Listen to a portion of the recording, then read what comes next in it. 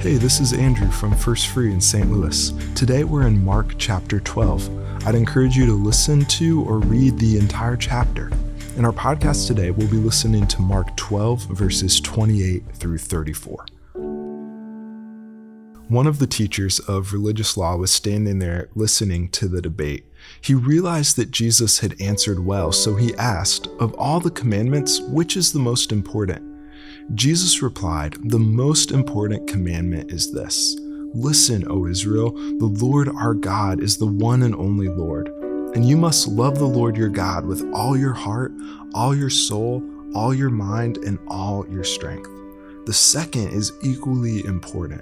Love your neighbor as yourself. No other commandment is greater than these."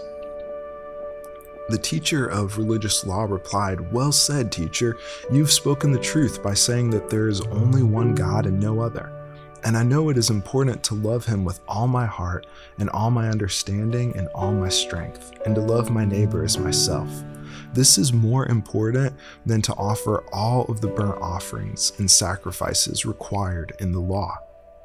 Realizing how much the man understood, Jesus said to him, "You are not far from the kingdom of God."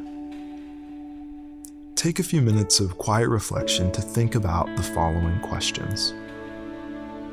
What would it look like today for you to love God with all your heart, all your soul, all your mind, and all your strength? Ask God to help you think of specific ways that you can put this love into action.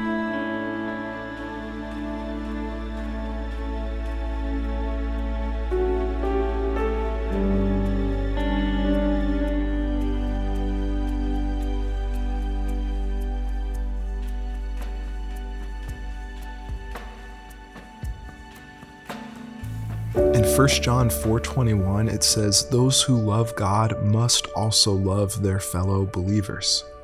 Is there a brother or sister in the body of Christ that God is calling you to love, to serve, or to forgive today?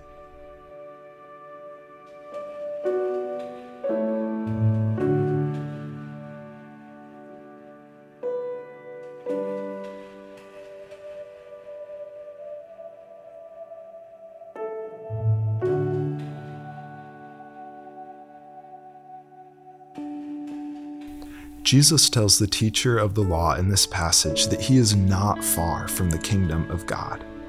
What are some of the reasons that Jesus might have given him this response?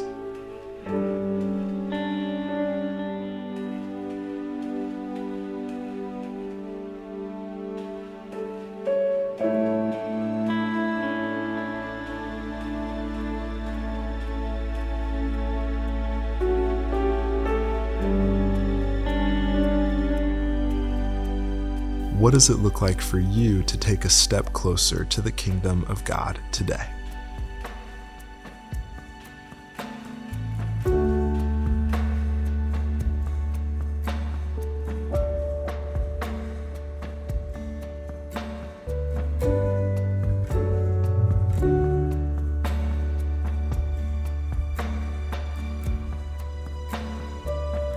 Thanks for spending time in God's Word with us today. May God bless you for learning and following His Word.